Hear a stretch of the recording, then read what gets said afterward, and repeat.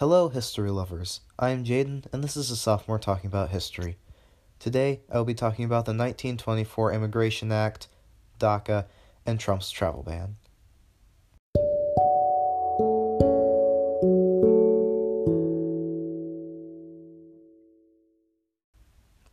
The 1924 Immigration Act was one of the first national immigration acts.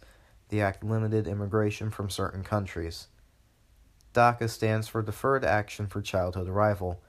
DACA provides a way for illegal child immigrants to stay in the United States. However, it does not grant citizenship.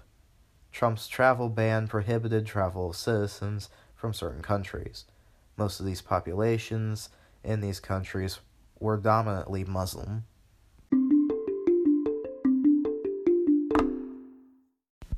In the article DACA, the 1924 Immigration Act and American Exclusion by Ben Railton, the author states, the battle between exclusionary and inclusive visions of America.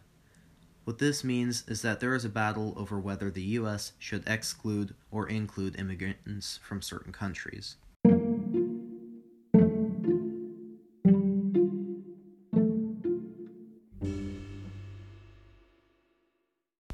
The 1924 Immigration Act, DACA, and Trump's travel ban fit into the debate of exclusive and inclusive visions of America because they were all created to either include or exclude immigrants from certain countries.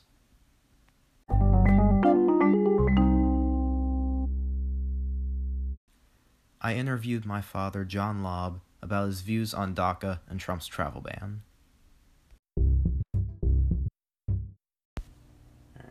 What is your opinion on DACA and the Trump's travel ban? Well, my opinion on the travel ban is it's my understanding that many of the countries in the current travel ban were already on a restricted travel list. So I don't think it's a big change from what was already previously in place. I think this was an attempt to make a sitting president look bad for something that it was being used for political gain. I could be wrong about that, but I think I'm at least partially right. Aside from the travel ban itself, I think this is the government's attempt to try to protect us and international travel by restricting air travel from known hotspots, known dangerous places. As far as DACA, I see the sympathetic side. We want to see children succeed no matter where they're from.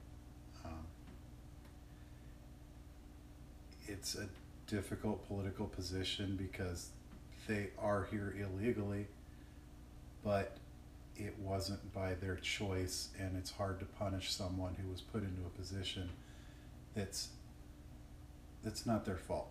It was not their own creation. They didn't make the choice to do these things or do whatever was illegal, and it's kind of our responsibility now to try to help them become better people.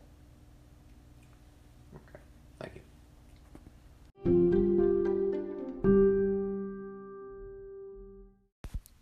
Thanks for listening to a sophomore talking about history. This is Jaden, over and out.